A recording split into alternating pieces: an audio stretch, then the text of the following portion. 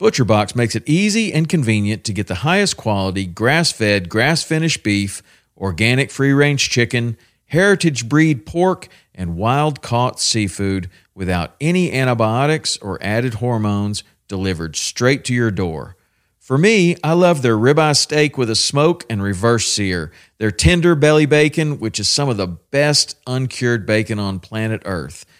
ButcherBox partners with people, small farmers included, that treat their animals in the best possible way and never give any added antibiotics or hormones. When you join, you choose your box and delivery frequency. You can cancel at any time without any penalty, and ButcherBox delivers amazing and fresh meat right to your door in a 100% recyclable box. For a limited time only, get free chicken nuggets for a year and 10% off your first box when you sign up today and use the code WP. That's a 22-ounce bag of gluten-free organic chicken nuggets in every order for a year when you sign up at butcherbox.com/WP and use the code WP.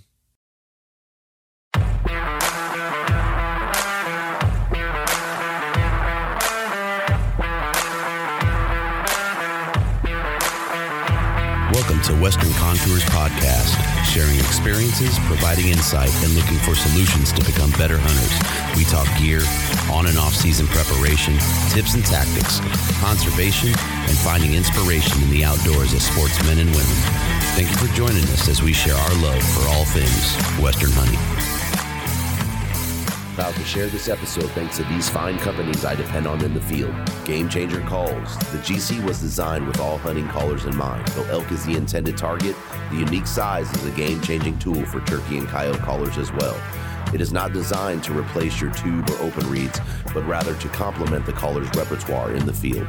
Burris Optics, find what matters. Proudly made in the USA, Hoffman Boots.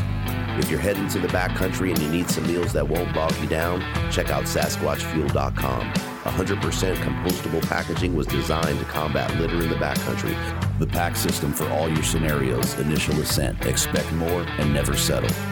Titanium Archery Products. Dedicated archers deserve truly unique products that provide all the performance attributes that they demand, and that's exactly what TAP delivers.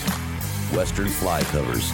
Ultralight element protection for your gear. Stay on your game. For more brands we run and trust, jump on westerncontours.com partners page. Look for the code Western Contours and save a few dollars off your order.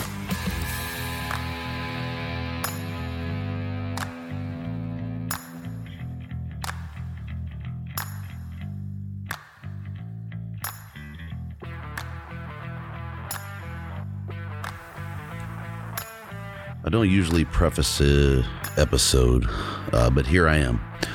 Over the last few weeks, we've seen how under attack our way of life is. It's great to see everyone come together and speak out, but you can't win a marathon if your only effort comes in the last mile when the crowd is around cheering. And it got real loud here lately. I have to admit my complacency and or sitting back on my laurels in the fight to preserve this love of ours.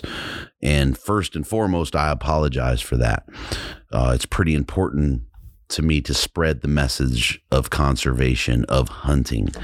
And recent events were a wake-up call for me, and not just my arrogance and complacency in looking for ways that I could be proactive and kind of sitting back as if something wasn't happening in the background when it comes to the fight that we have. But honestly, across our demographic, we need action. And in action, I mean real action, right? How does that look in this landscape? Looking for ways to spread why hunting isn't this barbaric pursuit, fueled by a bloodlust or trophy hunting, or sharing enough of how hunting and sound management has positive effects on the landscape, how it affects the flora and the fauna. Conservation and action in conservation cannot be a fad. It can't be a hot trend, because social is blowing up with it. If we're to see this continue, our action needs to be to have resolve all the time across state lines, reaching out, making the phone calls. And not to say that there aren't a ton of people doing that. And again, my complacency and arrogance in that has me reflecting on the effect that I could have, I didn't have. So anyhow, more than ever, we need to be vigilant. We need to be more than passive conservationist. A t-shirt, a yearly subscription, I bought a tag and filled the freezer excuse is I shouldn't even say it's no longer good enough. It hasn't been good enough for a long time. But I think with recent events, it's more loud and clear, at least in my head, that is the thing of the past. So just to preface it, I'll get rolling into myself and Brian Lynn talking about Sportsmen's Alliance and some of the stuff in front of us. Enjoy the episode, guys. So we're on with Mr. Brian Lynn with Sportsmen's Alliance. Brian, thank you, man. I appreciate you jumping on, taking the time, fit me in the schedule, man. You've had a flurry of these over the last couple of weeks, I'm sure. Yeah, no, thank you very much. It's always good to get out there and talk about this stuff and let people know what's going on. So more than happy to come on anytime. Yeah. So give us a little background on the man. Talk about that hunting and outdoor life. And you have an extensive career in the outdoor industry. So I won't delve into that too much. But just give us a little background, man. What's your passion? What makes you tick, et cetera, et cetera. Yeah. So, I grew up here in Washington State and, learned to start hunting and fishing with my stepdad when I was about 10 or so. And, somehow I just fell into this, in this industry. I was planning on being a cop and ended up being an editor of a small Texas magazine. And then from there, within a year, I jumped to ESPNOutdoors.com when that launched and helped build that. And from there, I went to Outdoor Life magazine and was senior editor there. And, I've done a whole bunch of other stuff with television and freelance writing and whatever else in the industry for the last 20, 21 years now. I love it all. Everything has its own kind of appeal and something else, whether it's big game and patience and, physically testing yourself and going against the elements and everything else, or if it's bird hunting and working with the dogs, which is something that I, really got into at ESPN, running the sporting dogs section and training and stuff. So, love that. And, just always had a passion for that kind of stuff, as well as, doing what's right. And, I can be a little argumentative now and then, I've been accused of. So I fit in pretty well at the Sportsmen's Alliance. We tend to ruffle feathers now and then and hold people accountable, which is something that I enjoy. Sportsmen's Alliance, I've been with for about 6 years now, but I've used them as a resource going back to my ESPN days, tracking what the animal rights movement is doing, vetting different stories or checking stats. And so they've always been a resource that I've used. And, I've just always been pumped to get on with these guys and fight the good fight for hunters and conservation and the North American model. Mm-hmm. So just outside of that, what's your favorite state to hunt? Oh, geez. Yeah. Between ESPN and Outdoor Life, I've got to do the entire country pretty much. That's why I'm asking. Yeah. I honestly, I can't say a favorite because each state or each region has such a rich history of its own and its own culture that, you just get submersed in when you go on these trips and you meet people. And, I've stayed at top of the end lodges, and I've stayed in, dirt floor places, and, just it's different, the different foods, the different tactics. And I just love that part, getting submersed in it and, meeting people. But yeah, I don't know. I can't say I have some great adventures that stick out, and that would probably be up in Alaska, king eider hunting. But that's just because that's another level of right. pure and cold. So, that you don't know if you're going to come out of that one alive sometimes. So adventures like that are cool, but every part of the country has its own cool culture and history and tactics that go with it. That just makes this country so cool. Yeah. I'm primarily Western, man, and that's just because it is what it is, right? I mean, a blue collar 9 to 5 type guy. That's been my exposure. But when, I have hunted Texas a bit, and Texas is kind of its own deal, right? Until you start, looking at like deep South Texas. But when you start, like you're saying, you start looking at some of the traditions and cultures across the country, it's just phenomenal, man. Absolutely phenomenal. I give the tree stand guys a little bit of guff, but what Western hunter doesn't, you know what I mean?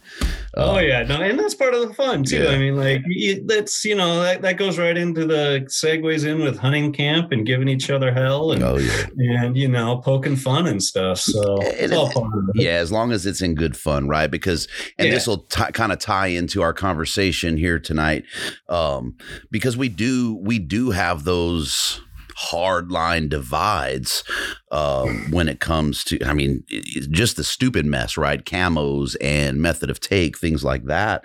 And tying that into what we're talking about, I think that's a lot of the problem with the demographic is those divides and how we're willing to shun one another for it. And it's hurt us in a lot of senses. But I'll reel us in. So give us a bit about Sportsmen Alliance, what Sportsmen's Alliance is about, and why you're passionate about it and putting all the time and energy in. Yeah. So the Sportsmen's Alliance, we're based in Columbus, Ohio. I work remotely in Washington State, but we're based in Columbus, Ohio, and we've been around since like 1977, 76. And the genesis of that was that the animal rights movement, in the 70s, that's when it really started ramping up. And they started using the legislative process to ban hunting.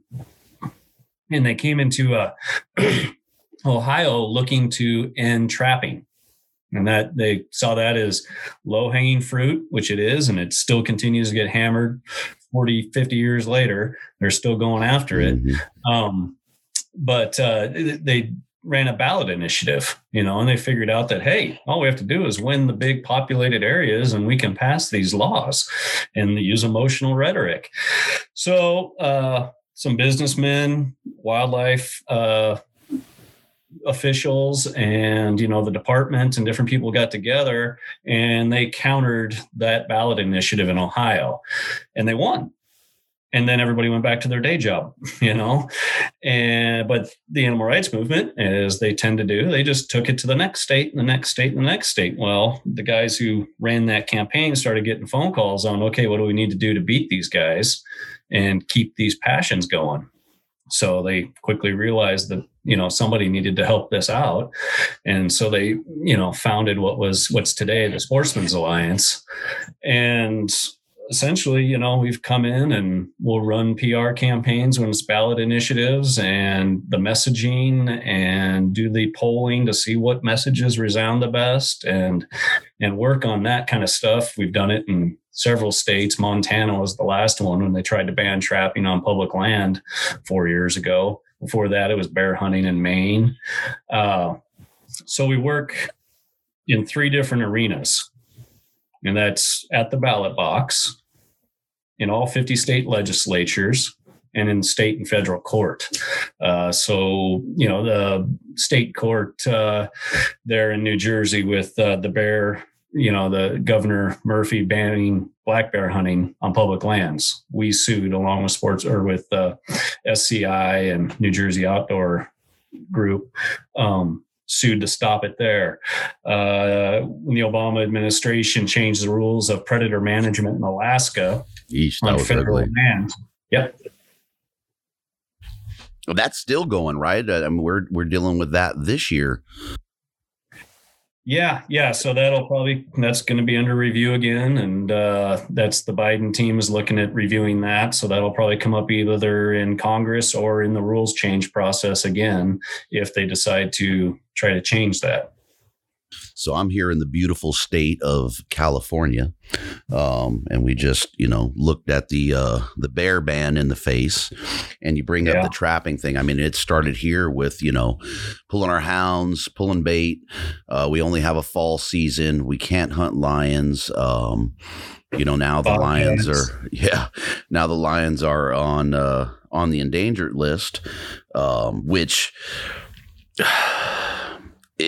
From my experience in the field, right, and I've been hunting California for 20 plus years, it's absolute madness. I see more lions. It's no longer the elusive predator, right? Like you'd see one every 3 or 4 years. It's a common occurrence for a guy to see a couple, 3 every single season. And a lot of our seasons are short. I hunt, from the early archery season in July all the way through. So maybe my opportunities have led me to see more. But I'm talking to guys that hadn't seen them and they've been hunting the state for 15 years. And they're like, oh man, I saw one, here, I saw one there.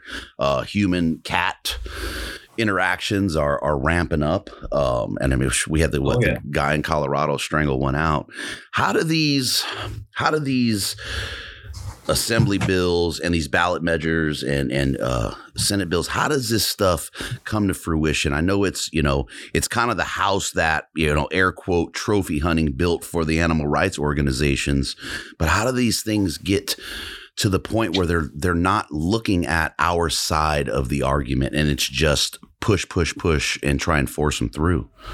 Yeah, a lot of it just boils down to society today. And actually, I mean, a lot of the issues you see nationally, in the election and everything else, it's rural versus urban, and there's a disconnect. And, the guy who introduced the one in California there is the senator for, based out of San Francisco. So, and a lot of his platform is, DJs and laws around, big city stuff. Why he chose to do this, who knows, scoring points with that demographic perhaps, or, I haven't looked in to see how tightly he's tied to Humane Society of the United States. They're behind a lot of this. And you can show, public opinion polls, and depending on where those public opinion polls are being taken, if it's in San Francisco, it's in one thing. If in Redding, it's something else, so that's a lot of manipulation there. But at some point, these guys decide to do it and push it, and then it's a fight. The polls aren't even real. I mean, as it for the amount of time I've been hunting, and for as often as you would think that if we're seeing this legislation come across, or these bills that they're trying to push through and being sponsored, by Humane Society and whatnot, that poll, somebody has to say, hey, we have to ask this demographic of hunters, how they feel about these things. And it just seems very biased all the time, especially here in this state. Right. And it's hard for most people to understand that there's even hunting or hunters in California. Right. I tell somebody I'm from, you're a hunter and you're in California. California has great opportunity. Right. I mean, we have huge amounts of public land, but we're not a part of that poll. I've never been a part of that poll. No. When you look at a place like, your state, Washington, or go down and you look at Oregon, we understand that, Salem and Portland is pretty much running the entire state, and then the same for Seattle. It's phenomenal to me that they don't look at, they're supposed to serve their constituents. And if their constituents are in a certain area, that's going to include east of the I-5 corridor for you guys, and it's going to include us, that are on the outskirts of Frisco and whatnot. It just seems like the special interest has their hands so far up that those guys don't flinch or they're misinformed. The way that this bill went down, I was actually shocked. And I don't know with you what it was pulled so fast that one, I was impressed. But it was almost like, let's test the waters. I'm going to put my toe in this and see how it flies. Okay, pull it out. It's just the weirdest thing without any information on his part. Maybe I don't know, man. It's so confusing. Yeah, it's two things. Like you're talking about the I-5 corridor there, and that's basically what it is from Seattle to San Diego. Is damn near. The big cities along that corridor are running the shows, and I will give them the point that probably most of Wiener's constituents are downtown San Francisco and urban people that, they really don't care about bear hunting. Why they choose to even get into it, I don't know. But how the whole bear thing went down, who's to say what it was that eventually caused him to change it? Was it the online backlash? Was it the fact that, he actually got some facts? Was it something else? Is it a test for later? I'm sure we'll see it again, but I was surprised that it got pulled so quick and that he backtracked on it. Pleasantly surprised, but still surprised. Yeah, that toe in the water, it actually, right, because they get educated. Every time they attempt to do something, there's a level of education with anything we do, and you figure it out a little bit further. And that's what scares me about it being pulled so fast. Yeah, and then it's, they get educated, but all they have to do is introduce it, and it's going to be a fight. I mean, it's California, and whatever they want to pass, they can pass. Oh, I mean, the African import bill last year is, like that when, what's his name, the first governor there, Brown, vetoed it a couple years ago. That surprised the heck out of us. Like, he actually vetoed it, and then this year it pushed on through, but they delayed it enough in the Senate to keep it from reaching the deadline to be passed. So who knows what they're doing or what their next move is, but it was nice to see a unified cry come out of everybody. It'd just be nice if we did it before that. Right. Got to that point. Yeah. And that's absolutely, and I'm gonna shame all of us, right? Because that is a lot of the problem with our demographic, right? Is we're passionate as all get up about what we do. We never want to lose it, but yet our level of action until there's a Hail Mary is very null, right? There's not enough going on. I mean, we should be this boisterous around the clock. Unfortunately, it's something that we have to do if we're passionate about preserving and conserving what we love to do. And by no stretch of the imagination am I not guilty of what I'm talking about. I think we all are to a point, unless you were in a position, like you, where we're at the forefront of that fight all the time. Yeah, no, that's the it's a bit frustrating, sitting here. It's awesome to see this, but it's frustrating because it's like you can see this coming. You can see it coming for years. It just looking like you talked about at the beginning of the show was 1990 mountain lions, and then it's bobcats, it's trapping, it's bait, it's hounds. It's like they're just cutting piece after piece after piece, and they're like, well, screw it, let's go try for the whole thing, try the bite, the whole mouthful instead of just a little snack, right? So it's coming, and it's not going to stop there. They're just going to keep going. Wayne LaPierre, or not Wayne LaPierre, Wayne Picelli, who headed up Humane Society of the United States. He said it back in 1990. We're going to use the democratic process and the ballot box to stop hunting. And we're going to do it species by species, method by method, state by state, starting in California. None of this should be a surprise. there's another confusing one, right? So you have this, air quote, and I'm going to air quote the hell out of them, humane society. So when you target these predator species, right? The mountain lion, the bobcat, the wolf, the bear, you are, and I think they're smart as hell, right? To me, and this is my foil hat burning with it, they know what they're doing. If you can affect the predator population and get that on a hell of an uptick across the board, you're going to affect the ungulate population or the prey species population so much that opportunities are going to close down. If the numbers aren't there and we can't, what we do is a privilege in the state, right? The state owns those animals. It's a privilege. Yep. If the numbers aren't there, if the herd numbers aren't there, we will not have the opportunity to go after it. So as a deer hunter, if you think that bear hunting or lion hunting or bobcat trapping or hunting doesn't affect you, you're sadly mistaken. These guys are very, very calculated in what they're doing. Without a doubt. That's exactly it right there. That's what gets frustrating when we have trapping bills come up like we have right now in New Mexico and we have in Oregon. They take away trapping, they take away, the coyote contests, intensive predator management in a specific area is pretty much what that boils down to. They take these things away piecemeal. The predators go up. The ungulate populations or whatever prey species it is goes down. Fish and Game, using science, has no choice but to reduce the tags for hunting opportunity if that's what is called for. And a lot of this stuff can get difficult to figure out, but that's kind of where we draw the line. Is a biologist making a good faith estimate and good faith decision if he's closing down a population? Does the science show that? Does this work? If so, yeah, do it. That's fine. That's, we'll say, yeah, we'll back the biologist in that.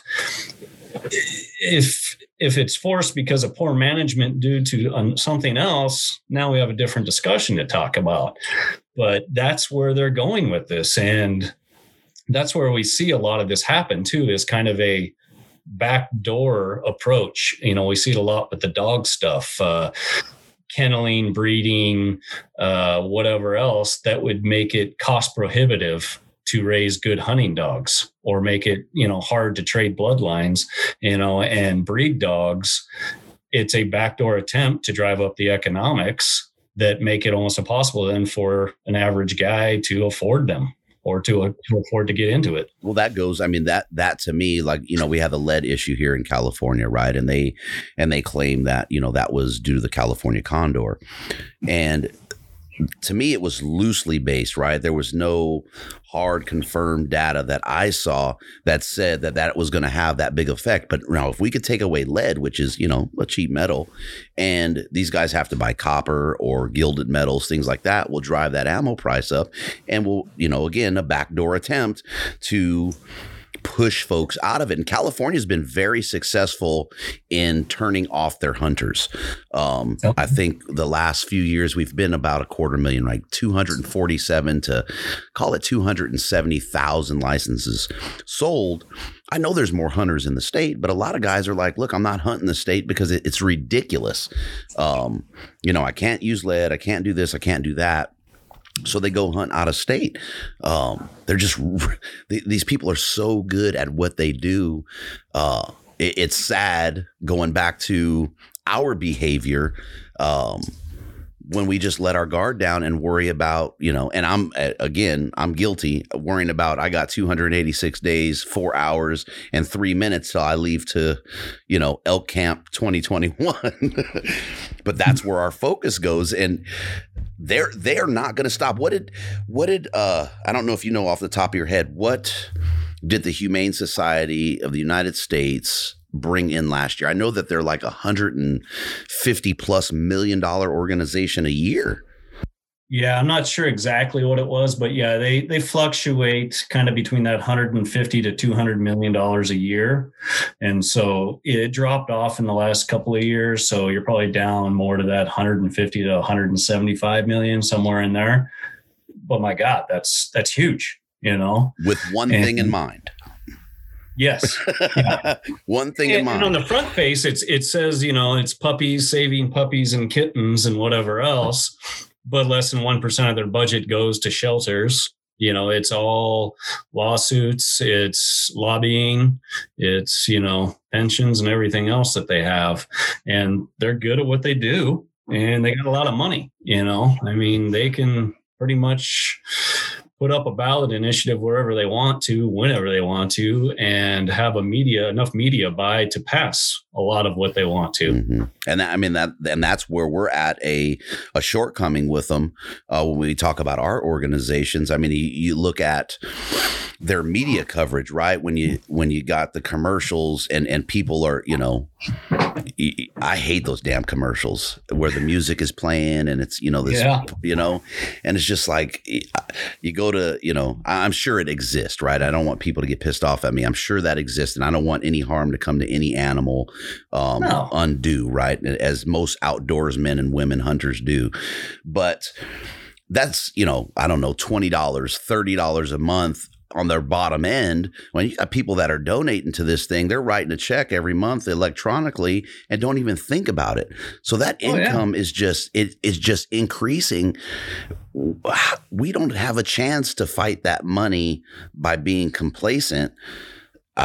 You know what I mean? And we're not doing the same thing. I can get a membership to Sportsman Alliance or BHA or Rocky Mountain. It's $35 a year, right on the bottom end. I got to choose to donate. And then a lot of it, I'm getting a t-shirt sent, or there's and that's the thing that kills me with us, with hunters is, oh man, look at this RMEF. They sent me this big old raffle deal and I got to put a sticker here and put a sticker there, put a sticker here.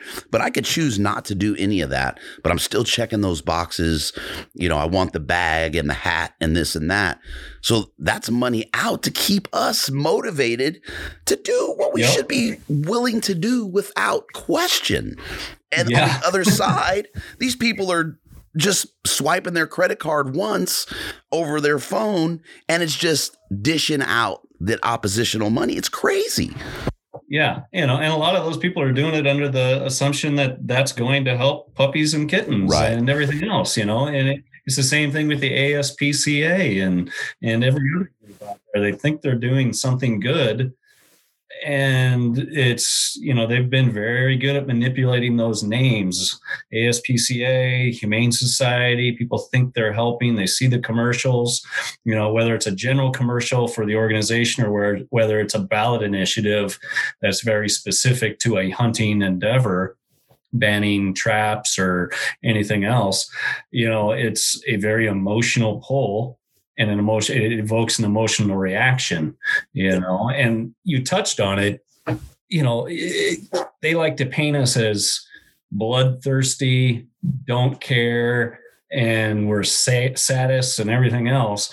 It's just not true. There's a difference between animal rights and animal welfare. I think almost every hunter out there is for animal welfare. We want to see more wildlife. We want to see healthy wildlife. We want our dogs to be treated well. We don't want to see abuse. I see somebody abusing a dog or, starving or whatever. I'm upset. Right. But there is a difference between that and then assigning human emotions and human thought processes and legalities to an animal species and then trying to defend that in court and using that as a basis. Like at some point they suspend reality to make their point. And that's the only way it actually makes sense, is to pervert actual science and, life, basically. You bring up a point there and it clicked in my head. So you have this emotional tie or tug in everything that they do. Well, when you enter that courtroom, that tone has already been set with those people that are in there, right? They see the same commercials and they see the same jargon and propaganda, if you will, that they're passing, trophy. I mean, what is trophy hunting? Trophy hunting in the sense of the word is dead, but people don't know the difference. They're uninformed.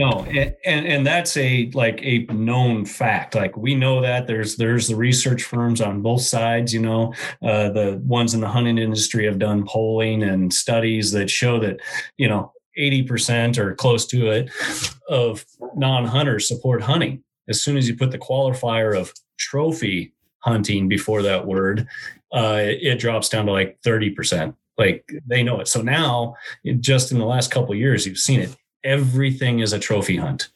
Everything. Yeah. Bear, deer, pigs. It doesn't matter what it is. It's a trophy hunt. Barbaric trophy hunt. Yes.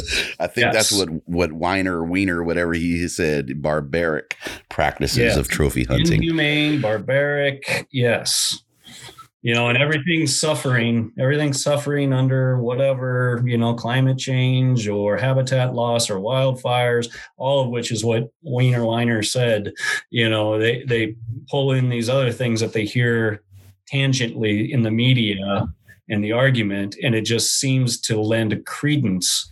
Whether there's actually a connection or not, or an impact, doesn't matter. It's pulling all of these different pieces together that seems to make their argument sound rational and scientific. But when you start digging, there's no science or substance there. For California, right? And I look around in my home range. I'm literally 20 minutes, 30 minutes outside of downtown LA to the southeast. And so I'm about as urban as you can get, right? But when I look 30 minutes north of me, I have Angeles National Forest. We have good hunting, great hunting. And it fluctuates from year to year. And we have piss poor management of the wildlands there. And that's, you see it every year with the wildfires that we have here. That foil hat again, man, that almost seems to be a play in all of this, because there's no reason for them not to manage it. We have a forestry department. Everything is closed. They don't do anything. We're paying taxes to it. What's going on with forestry, right? I mean, that is an adverse effect on populations across the board. These guys won't focus on their lack of doing or their lack of appropriating the funds that are supposed to be there for that management. They won't look at any of that. But again, here we are with this, with the deep pockets of the Humane Society. They'll jump on that and think that that's the rule for management, is to stop managing through hunting. Foil hat, man. Sorry. No, that's all right. No, and that's what they want. They, ultimately, they don't care. They make this big pretense of caring about animals. They don't care. Even when they admit they want to stop hunting, which a lot of times that's been their new thing now, is they're like, no, we're not against hunting. We're just against this method. It doesn't matter what the method is. It's a circular argument. But they try to say that nature will balance itself. One, that's a big myth in anything. Nature doesn't balance itself, especially with as much impact as we have with cities, towns, farms, and highway systems. But they know damn well that the animals are still going to die. They know this. They write it into their bills. And the bear one was exactly like the mountain lion one, exactly like everything else. They cannot be killed except with human conflicts by the state. Right. And they made that one worse this year. Yeah, they made that one worse this year with the mountain lion, where you have the depredation permits. And now that that's gone, you have to get permission for that. Before it was, take care of it, let us know. Now it's don't take any action. And then we'll tell you what you can do, or we'll handle it for you. Yeah. And then with the mountain lions, they're by law, they have to do necropsies on those mountain lions, which in the ballot initiative, there was no funding source. So that's coming out of the general revenue for Fish and Game. And the bodies are stacking up. And we have the same issue here in Washington. You can still mountain lion hunt. You just can't use hounds. So it makes it a little more difficult. And you're usually killing the wrong ones. You don't have time to study it, whatever. But the state's killing mountain lions left and right, and they just get thrown away. So cut off the revenue from tags and whatnot, and then pull from revenue to manage something that you are mismanaging on the other side of it. Yeah. Bankrupt the system and break it. And then say, we need a new system. This one isn't working. Or we don't have the manpower to facilitate this type of hunting season. So cause and effect, the whole, like you said, their circular system, man, it goes beyond their circle talking, right? Their non-explanation of everything they do. But if you follow that pattern around, it's the same thing. Everything they touch seems, again, I think they're too damn smart with it. Too damn smart. Yeah, no, they're good, and they have the emotion and they have the voting block of the urban voter who it really doesn't impact them. If it sounds reasonable, they'll vote for it, but they don't have to live with the consequences and repercussions of that mismanagement. Nobody in a downtown, San Francisco techno club dancing at 3 a.m. is going to run into a damn bear. Right. It's the people out in Redding or wherever else out in the countryside that are out feeding their cattle or their dogs out there, and the bear's going to get them. They don't have to deal with the consequences of mismanagement. Mm-hmm. Well, we're starting to see, and I don't wish it upon anyone, right? And I don't wish it upon the animal, but with the cats, we're starting to see more interaction with humans. We're seeing the bears have been down in, our foothills and in backyards, getting in pools and whatnot for years. But with these lions, man, crossing like the 405, the, Malibu Canyon area, there's signs everywhere, keep your pet on a leash. Why are they doing the mountain lions present? Okay. So how is there an issue if those numbers were so low? How in this amount of time are we seeing those numbers grow so large? And they've killed more lions than our tag quotas allowed since the ban. It gets even crazier down there. Like Ryan Sabalo, who writes for the Sacramento Bee and the Modesto Bee and stuff, he's done stories on it. And Lake Tahoe, there's bears everywhere. The sows are teaching the cubs how to break into the cabins to eat as a source. And there's a crazy bear lady down there that says, well, you should just let them have the cabin. Like, what alternate reality are you living in that, like, it's one stupid argument to say the bears were here first, but now you're saying, well, yeah, you built the house and it's your cabin and it's your house and your food, but let the bear have it. Well, I was here first, so I don't know. It's absurd, man. It's so hard, and I think that's been it's part of the problem I've had, right, is I feel like as hunters, there's fads and trends with this stuff. And case in point is the amount of podcasts you've probably done in the last week or two versus the continuous amount of podcasts you should do on a regular basis, not pointing at you, but pointing at the guys like myself that are reaching out when this shit hits. It's not good enough. And shame on us for taking that approach. And I'm almost missing my point because my head is all over listening to some of the stuff you're saying. But when are we going to wake up and say, okay, enough is enough, and really start? How do we do that? How do we take an offensive for once, right? Because you guys are on a defensive side when it comes to, all the bills and the legislature and stuff that's coming through. It's always, and I say always making an assumption, but it's always a defense that we're on. How do we help in that and take an offensive route as hunters? Yeah, see that, and it gets difficult there. And before I took this job, I was saying the same thing. It gets a little difficult because everything is, not everything, but for the most part, it's legal, right? So we get to do it. They get to pick and choose where to attack and what to try to take away. So the stage and the game is basically just set up that way. Where they're going to take it. We can do a little offensive stuff, expanding hunting opportunities, expanding, mentorship, making it easier, reducing these hurdles, which is what we've done with Families Afield. We do with Sunday hunting back east.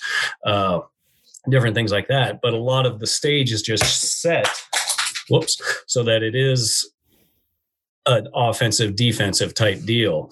So that makes it difficult. And as far as, coming in waves, that's just kind of naturally expected because now this is news, right? In 8 months, it'll be slow again.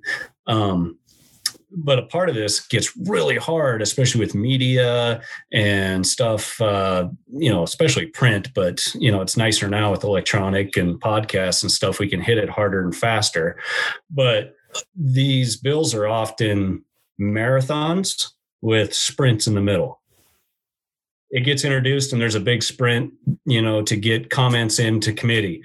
And then it'll be a month before it gets assigned to another committee or it gets, moves to the other chamber or whatever.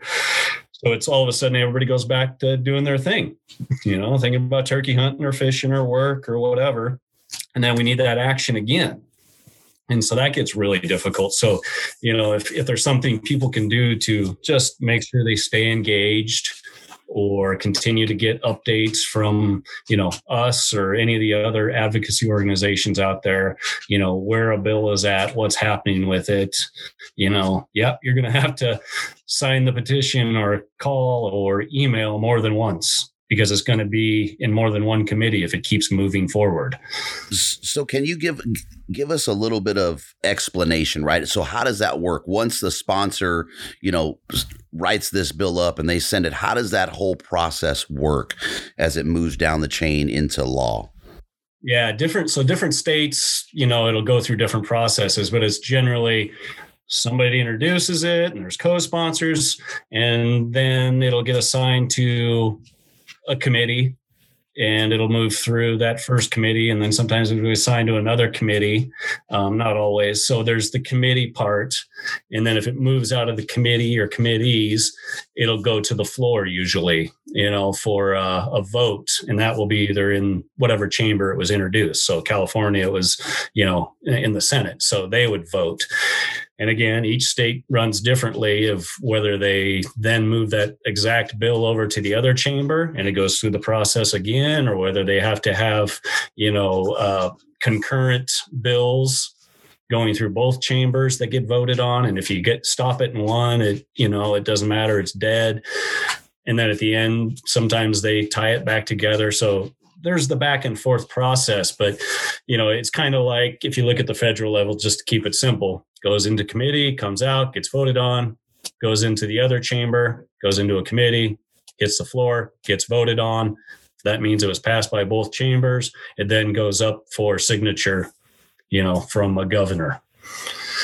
So then there's multiple pressure points along there, California the bear bill, the sponsor pulled it before it even got assigned to a committee. Beautiful. Perfect. Once it hits the committee, such as the trapping on public lands in New Mexico, we're saying you got to hammer these committee members, hammer them, let them know, flood them. And then when it hits the floor, it's call your state rep and your state senator or whoever, start applying pressure.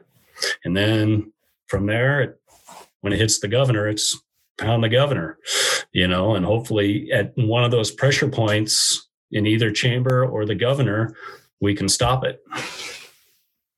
So, listen to that. I think I wish these fights were on a national level to a point, because I think there would be more unbiased opinions of it. You look at California, right?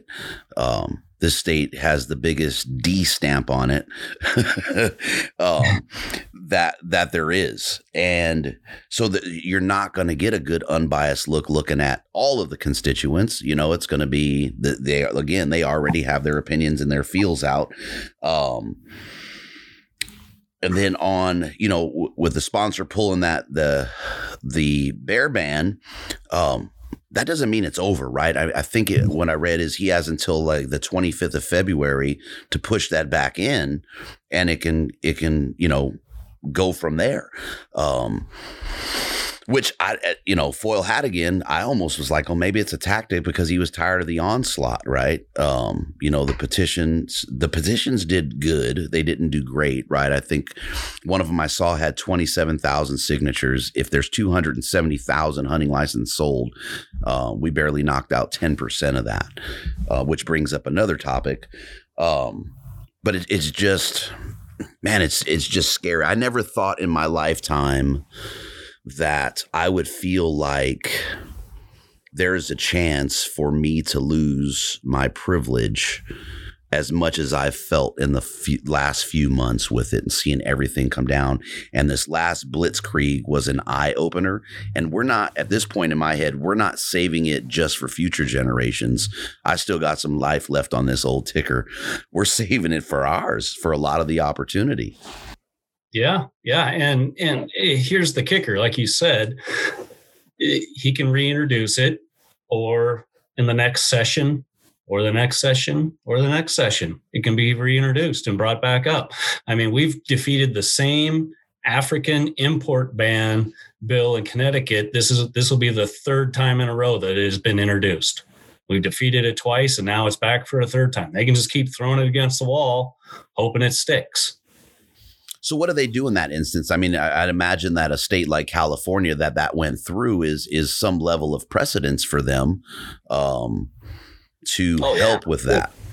Yeah, and that's what the Humane Society loves. This goes back to the Sportsmen's Alliance, and our genesis is they saw that as a state that if they could pass a trapping ban, they could take it to the neighboring states. And if you read their rhetoric, that's what they do.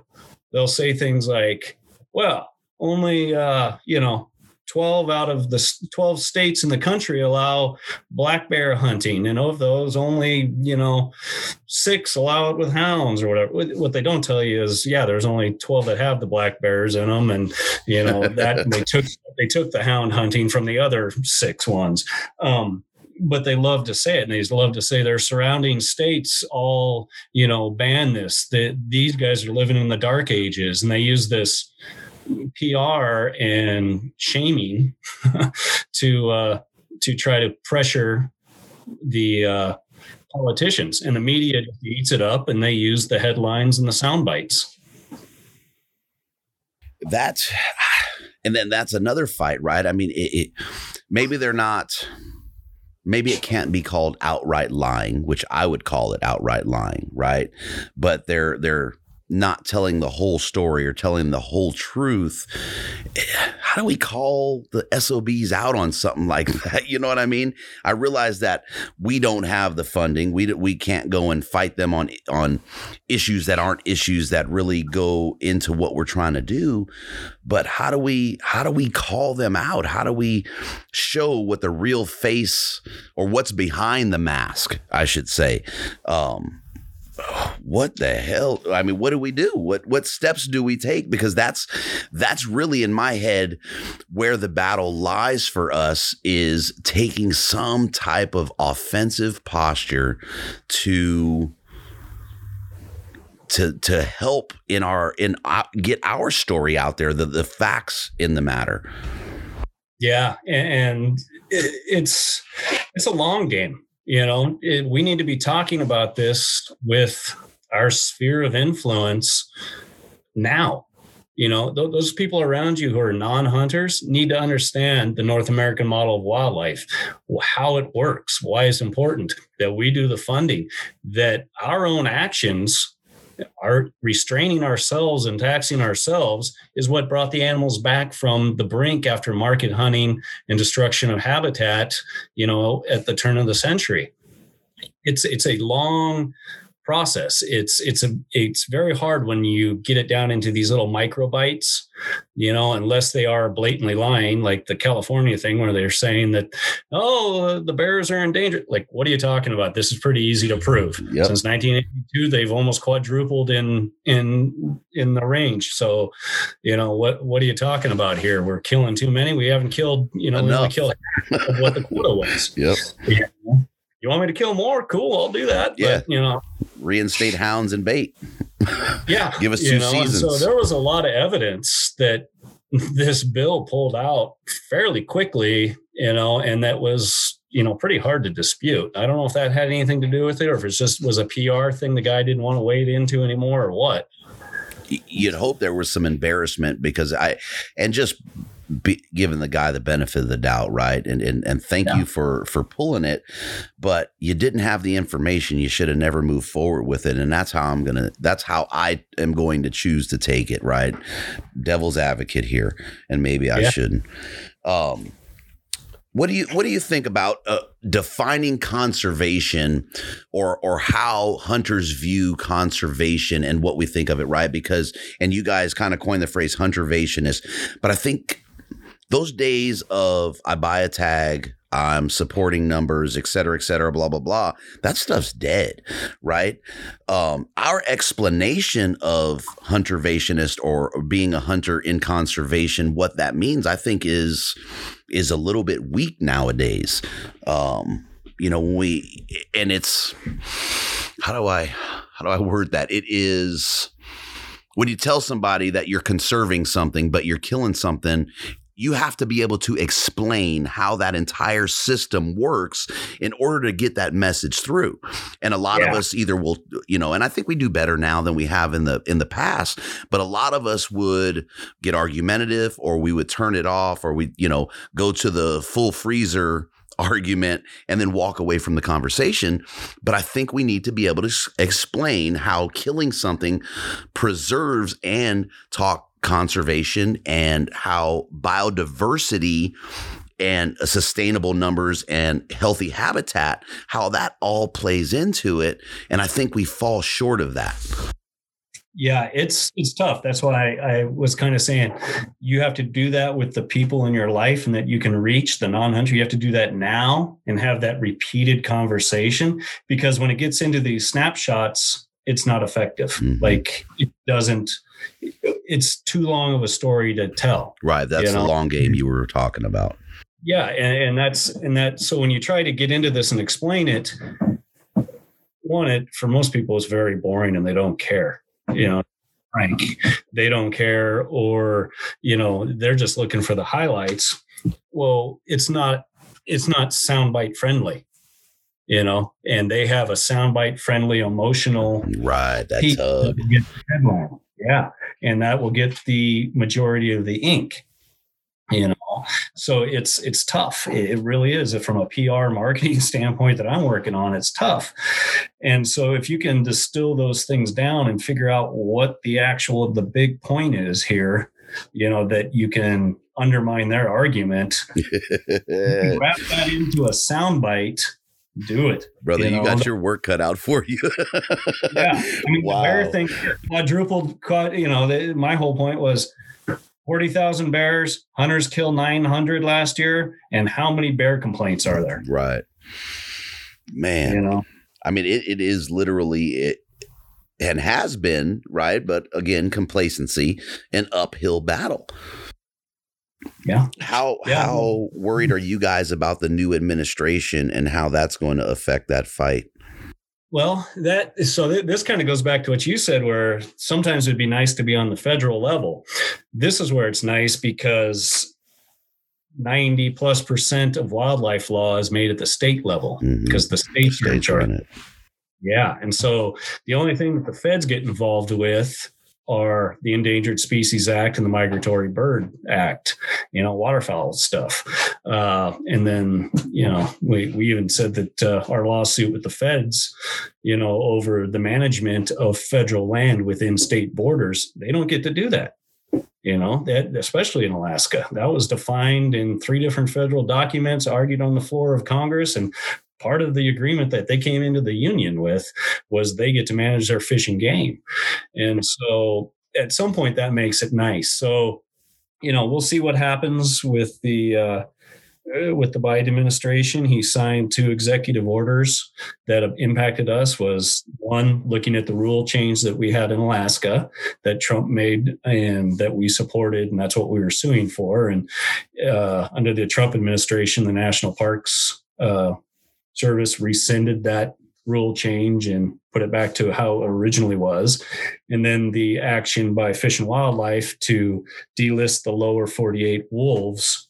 He signed an executive order to review that as well. That will either have to go through congressional reversal or go through the rulemaking process again and to reverse it. So that both are kind of long processes. He can't just change it. So we'll see. There was an article that said the Biden administration agrees with, delisting of the wolves. Well, that's what the headline said. You read the article, get further into it, and it says Fish and Wildlife said that and defended their delisting. We'll see what happens as the Biden administration takes more control and exerts their views of what should happen, whether that is sustainable or not. That's why it's a little bit scary to me, right? Because if I'm using California as an example, man, I'm just in fear for my opportunities here. And if, again, as they attack one of their footholds at a time, it's just going to be the trickle down. And it's unfortunate, man. Yeah. So unfortunate. Man, I think we've hit just about everything that I could think of without me just cussing and screaming at this point. It's so, like I said, I've never been as fearful that I can start seeing opportunities dwindle. I even thought as far as with the bear ban, did I do my part? Yeah, I bought a tag. Did I actively pursue black bears? No, I didn't. They were always an opportunity tag for me, less a couple of seasons. And I've been wondering how I didn't do something. You know what I mean? It just, you start to think all this stuff when the fear sets in that you could lose it. Yeah, no, and they're attacking on all fronts. So, it's buy the tag and participate. But at some level, if you want to save this stuff, you have to get in as an advocate and do something that might be uncomfortable. And that's picking up your phone and calling your state rep or senator or a committee member that you don't know and voicing your displeasure. And it can be a little intimidating. You're calling and, not sure exactly what's going to happen, but they say that growth happens, outside your comfort zone. That's what's required if we want to save this stuff, is make noise and put pressure on them. And it's how we approach them, right? And I was a little disappointed on some of the posts because there was almost attacks, right? And I think it's foolish to want someone to hear your opinion or your side of things, but then you start talking about you're supposed to be smart, or you're a senator, you don't know, shit, or you don't know this, or you don't know that. That's foolish of us. I think it's absolute. That guy could have been like, you know what? Screw this. I'm going to show you what I am, and I'm going to stop this. And it's just like, we're our own worst enemy. It's just absolute madness, man. Yeah. And then one of the things that I want to ask you, so for California, right, I had folks reaching out when they saw it and, who do I get a hold of? So I'm shooting out numbers and email addresses, and they were basically being turned away. But I said, hey, I appreciate the phone call. They may not count that number, but just to show that there is support, whether it's across state line or whatever, is hugely important, especially today, that if we don't hunt Colorado or Wyoming, well, Wyoming's great, right? Because they don't see much of this, or Washington, or trap beavers. That's another one, man. How many? There's like 4 different bills right now in Oregon about the beaver trapping. It's hugely important for us to call, even if they don't count us. The more telephone calls they get, the better off we are as a demographic. It's a national issue, not just in your state or where you hunt. This is nationally. So if you think Pennsylvania doesn't matter or Wisconsin, you're sadly mistaken. Well, and that's what the other side does. I mean, they swarm the politicians with calls from out of state, out of the country. Right. I can't remember who it was, whatever state something was going on. And, once they removed all the complaints or all the negatives, votes and calls and comments that they got, it was a comment period. Once they removed the out of state and large portion from Europe, and there wasn't that much backlash within the state. So it's a smoke screen. It shows this. So all's fair in love and war. Man, and the damn Euros, man, that's the worst ones. Even if you look across social media, and they're crazy. They are insane with it. And yes, there was hunting opportunities, but I'm sorry, peasants, if the king took your hunting privileges in the 1800s and the 1500s and said you can't hunt the king's land without permission.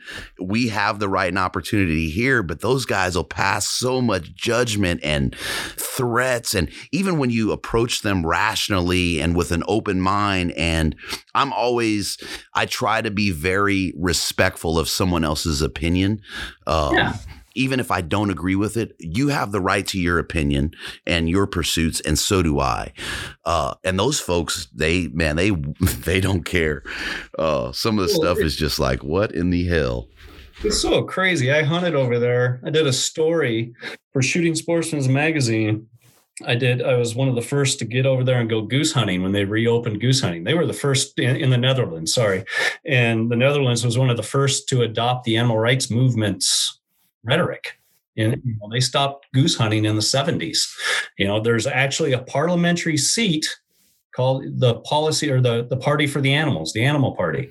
Oh, wow. It voices the opinion in Congress, in their Congress, that of the animals. Of the animals' view on things, and they're crazy. Like, we were hunting different fields, and the farmers are like, "Hey, don't get my barn in the background; they'll burn it down."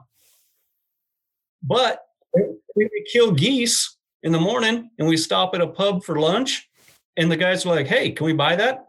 And that was going to be the dinner special for the night. So, like, at one point, they're completely regulated, but then on another hand, they're like buying it off of us. Dudes who just walked in to have a beer and lunch, they're buying it, and they were making that was the special for the night. That's crazy. Migratory birds at that, right? I mean, okay, you want some terrestrial creature, that's sitting on the landscape, but you're gonna regulate or know the opinion and feeling of a migratory bird is that's crazy, man. Yeah, it's nuts. And they what happens though in Europe happens here. That's scary. They're decades ahead of us in the animal rights movement, and that's where a lot of it started back in the 70s and before that. So they're ahead of us on the trajectory. So what you see happening in Europe, and if you think that can't happen here, I guarantee it's going to be here in a couple of years. You guys, again, man, I feel for you guys with the work that you have out in front of you, but I absolutely appreciate it. And I'm going to just say, I apologize for my complacency over the years. Early on, I'm going to say a decade ago, right? We didn't have conservation or this idea as hunters that we needed to worry about this so much, right? We were, I don't want to say complacent. We were arrogant to a point because it would never go away, because this is, hey, America, right? The land of the free. But it is crazy to see this stuff tick away in front of us and feel like there's no real action, or I didn't take real action when I should have. I'm hindsighting myself and whoever else. But man, now's the time. We have to step up. We got to be more boisterous, but educated, facts, right? Respectful. Throw those caveats in there.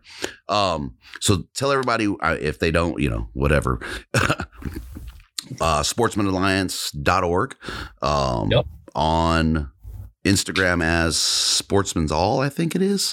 Yep. Sportsman's All. Real original. Just had to shorten it down because they only let you have so many characters. So yeah, Instagram, Facebook, Sportsman's Alliance. We're on Twitter, not super active. Then sportsmensalliance.org, and it's MENS, sportsmensalliance.org, So yeah, just get involved.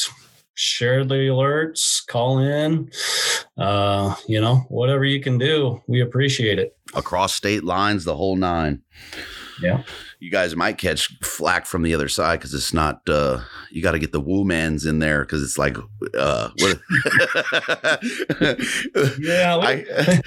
they give us a lot of flack, so I'm used to it. That's something else, man. I started seeing that come down the pike, man, and I'm not a news guy anymore because I'll just walk away from life in general watching mainstream media crap. And you see some of this, woman after a prayer. And it was just like, where are we? Where are we at? It's just, I don't know, man. I can't do it. it's the world we live in. Well, I appreciate the time, man. I'm not going to delay this episode. Again, my complacency has me fired up. I fell off a little while with spreading the message of, what conservation should look like as hunters,